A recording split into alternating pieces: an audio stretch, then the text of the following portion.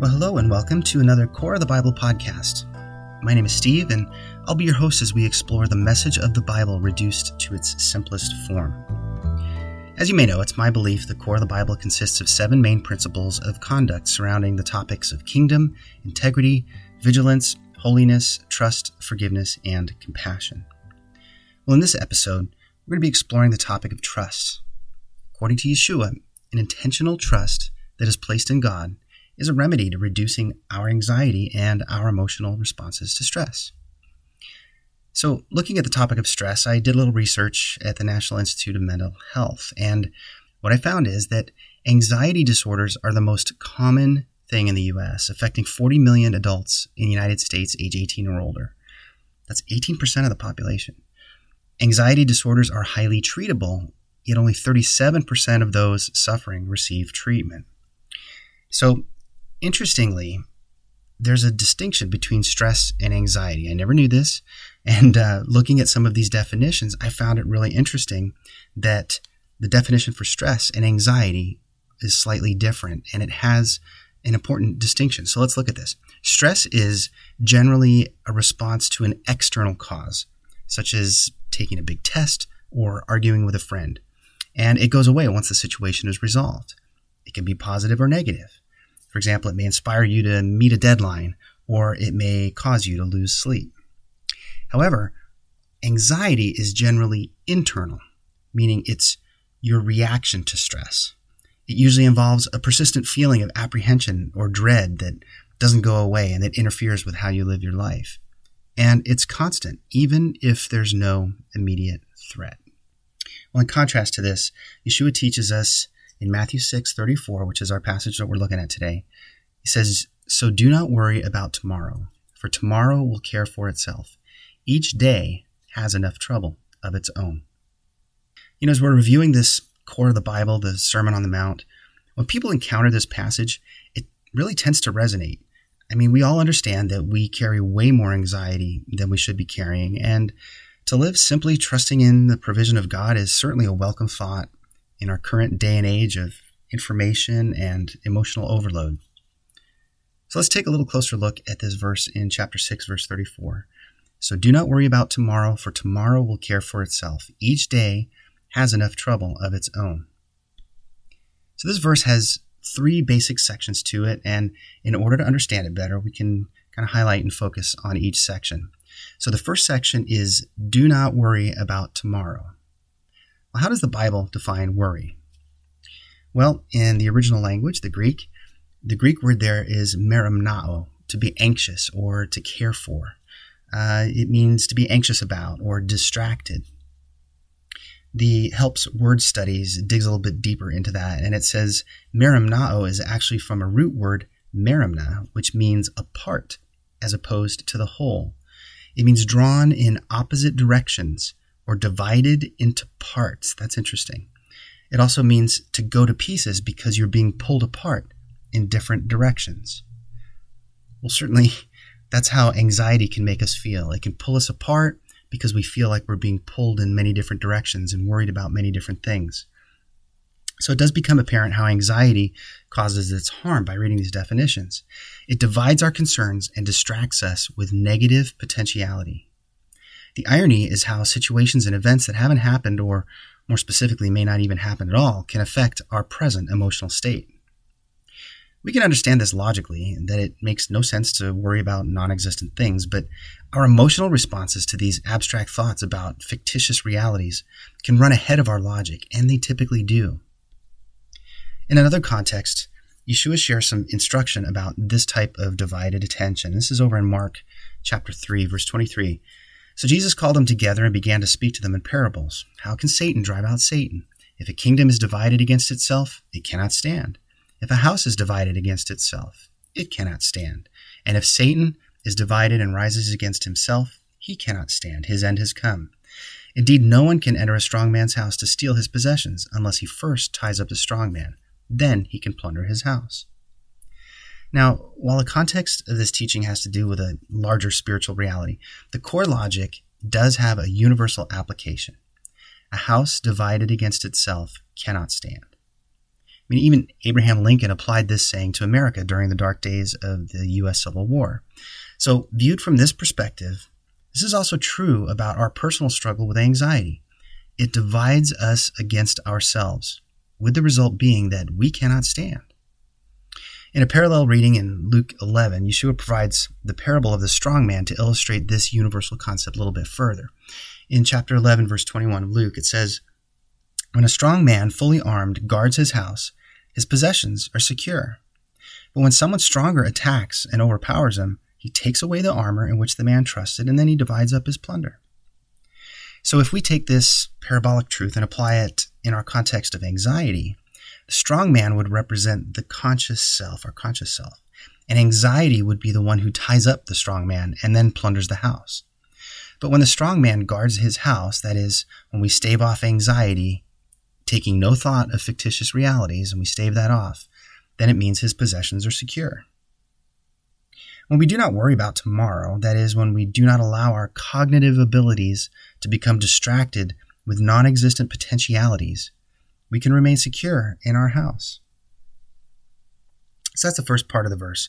The second part of the verse explains why we should not worry about tomorrow. And it says, "For tomorrow will care for itself." That's why we shouldn't worry about it. This could seem odd to us, saying that a day can take care of itself. But this type of personification of inanimate or non-sentient things runs all through the Bible. For example, in the Psalms, we see it in a lot of different places. Things like Psalm 98, "Let the floods clap their hands and let the hills sing together for joy." I mean, can floods clap and hills sing? Psalm 77, "When the waters saw you, they were afraid. The very deep trembled." Can the water see things? Isaiah 24, "Then the moon will be abashed and the sun ashamed." Do the moon and sun have feelings? And in Genesis 4, "Listen, your brother's blood is crying out to me from the ground." Well, blood obviously can't cry out, but it paints a picture. It gives us an idea of what's going on in a passage. The pastor John Gill, in his commentary from the 1700s, he writes this, "For the morrow shall take thought for the things of itself." The morrow is here introduced by a prosopopeia, a figure of speech in which an abstract thing is personified, as if it were a person sufficiently thoughtful and careful for its own necessities. So this process of personification is a classic Hebraic method of communicating an abstract concept in a more relatable and understandable way. We even sometimes do this as a way of gaining perspective on the past or future. For example, we might process this through writing to our future self or in reliving what our past self has accomplished. And these are just ways for us to help grasp abstract concepts in practical ways. This idea that tomorrow will take care of itself is an encouragement that, as the old song says, whatever will be, will be. Because when the day is complete, whatever will happen will be done, and the day will be considered as having taken care of itself. Now, we have to exercise care here in not adopting a fatalistic attitude, that we have no control over our actions each day and that everything is just destined to be. Yeshua is simply using this method as a way of helping us understand that even though tomorrow doesn't exist yet, it will have its own complete share of challenges that will be worked through, whether they're good, bad, or indifferent.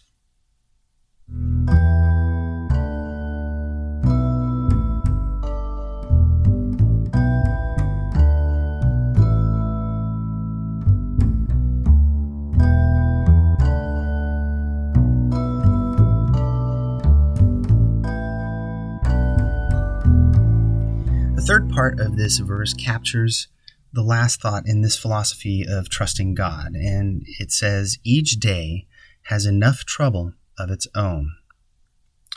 Going back to John Gill, he has this to say, "This is expressed in the Talmud near the sense of Christ's words after this manner.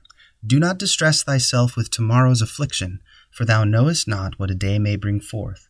Perhaps tomorrow may not be, and thou wilt be found distressing thyself for the time which is nothing to thee. And should it come, it is unnecessary to be thoughtful of it in a distressing manner beforehand."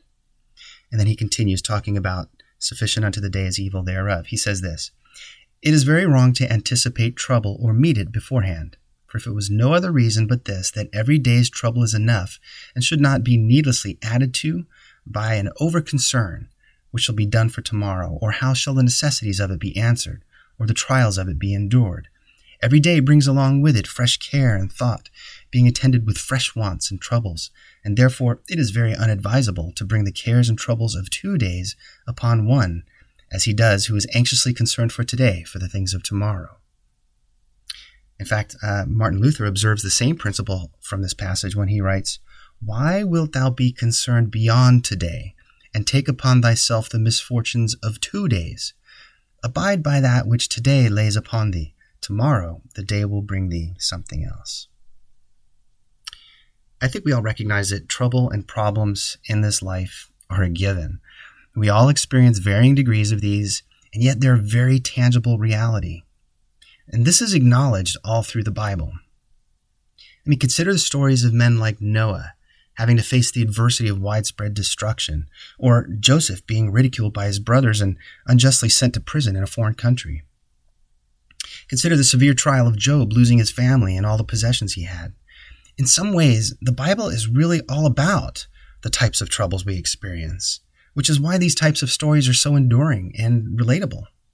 It's because we all share some of these same types of struggles. Each day definitely has trouble of its own. Well, the good news is that the Bible also provides the insight to overcoming the troubles of each day. Noah trusted God and was safely conveyed through the flood. Joseph trusted God and rose to prominence in Egypt. Job never wavered in his trust in God, and his family and his fortunes returned and even increased. And the Psalms are filled with encouragement of God's help in our times of trouble. Psalm 86 says, "Give ear, O Lord, to my prayer. Listen to my plea for grace. In the day of my trouble I call upon you, for you answer me." Psalm 9 says, "The Lord is a stronghold for the oppressed, a stronghold in times of trouble. And those who know your name put their trust in you, for you, O Lord, have not forsaken those who seek you." Psalm 27, "For he will hide me in his shelter in the day of trouble. He will conceal me under the cover of his tent. He will lift me high upon a rock." And Psalm 46, a very famous passage, "God is our refuge and strength, a very present help in trouble." Believers in Messiah also wrote of the same confidence in God. For example, Paul, he says, "Be anxious about nothing, but in everything, by prayer and supplication with thanksgiving, let your requests be made known to God." It's Philippians 4:6.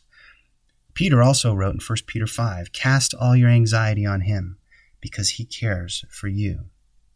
All of these are admonitions to not be anxious about what hasn't happened yet. Let the future carry its own anxieties. If we continue to be anxious about every aspect of our life, can we, as believers, truly be considered to be trusting God? And if we're trusting him, aren't we supposed to be trusting him for everything? 1 Timothy 6 says, "For we brought nothing into this world, and it's certain we can carry nothing out." So if we've come with nothing and will be leaving with nothing, what's the value of what remains? "And having food and clothing, with these we shall be content," Paul continues in 1 Timothy. Yet we continue to have anxiety over so much in this life that has no value and is really unnecessary in our lives. So what is truly essential for us? Well, if we read the context of the passage where we have our lesson today, we can glean a little more wisdom about things that truly qualify for worry. So this goes back to Matthew 6, beginning in verse 25. Yeshua says, "Therefore I tell you, do not worry about your life, what you will eat or drink, or about your body, what you will wear. Is not life more than food, and the body more than clothes? Look at the birds of the air. They do not sow or reap or gather into barns, and yet your heavenly Father feeds them. Are you not much more valuable than they? Who of you, by worrying, can add a single hour to his life? And why do you worry about clothes? Consider how the lilies of the field grow. They do not labor or spin, yet I tell you that not even Solomon in all of his glory was adorned like one of these. If that is how God clothes the grass of the field, which is here today and tomorrow is thrown in the furnace, will he not much more clothe you, you of little faith? Therefore do not worry, saying, what shall we eat, or what shall we drink, or what shall we wear? For the Gentiles strive after all these things, and your heavenly Father knows that you need them. But seek first the kingdom of God and his righteousness, and all these things will be added unto you. Therefore do not worry about tomorrow, for tomorrow will worry about itself. Today has enough trouble of its own. So if the essential things like food, drink, and clothing are not worth worrying about, what are we currently so focused on that can surpass these basic necessities? Now notice, in this passage, there's no promise of shelter or fancy cars or successful businesses. Because life is more than all these things, and those things can distract us from what's really important. According to Yeshua, if we're seeking first the kingdom above the cares of the basic necessities of food, drink, and clothing, we're exhibiting trust in God that He will provide these basic things while we're focused on the more essential realities.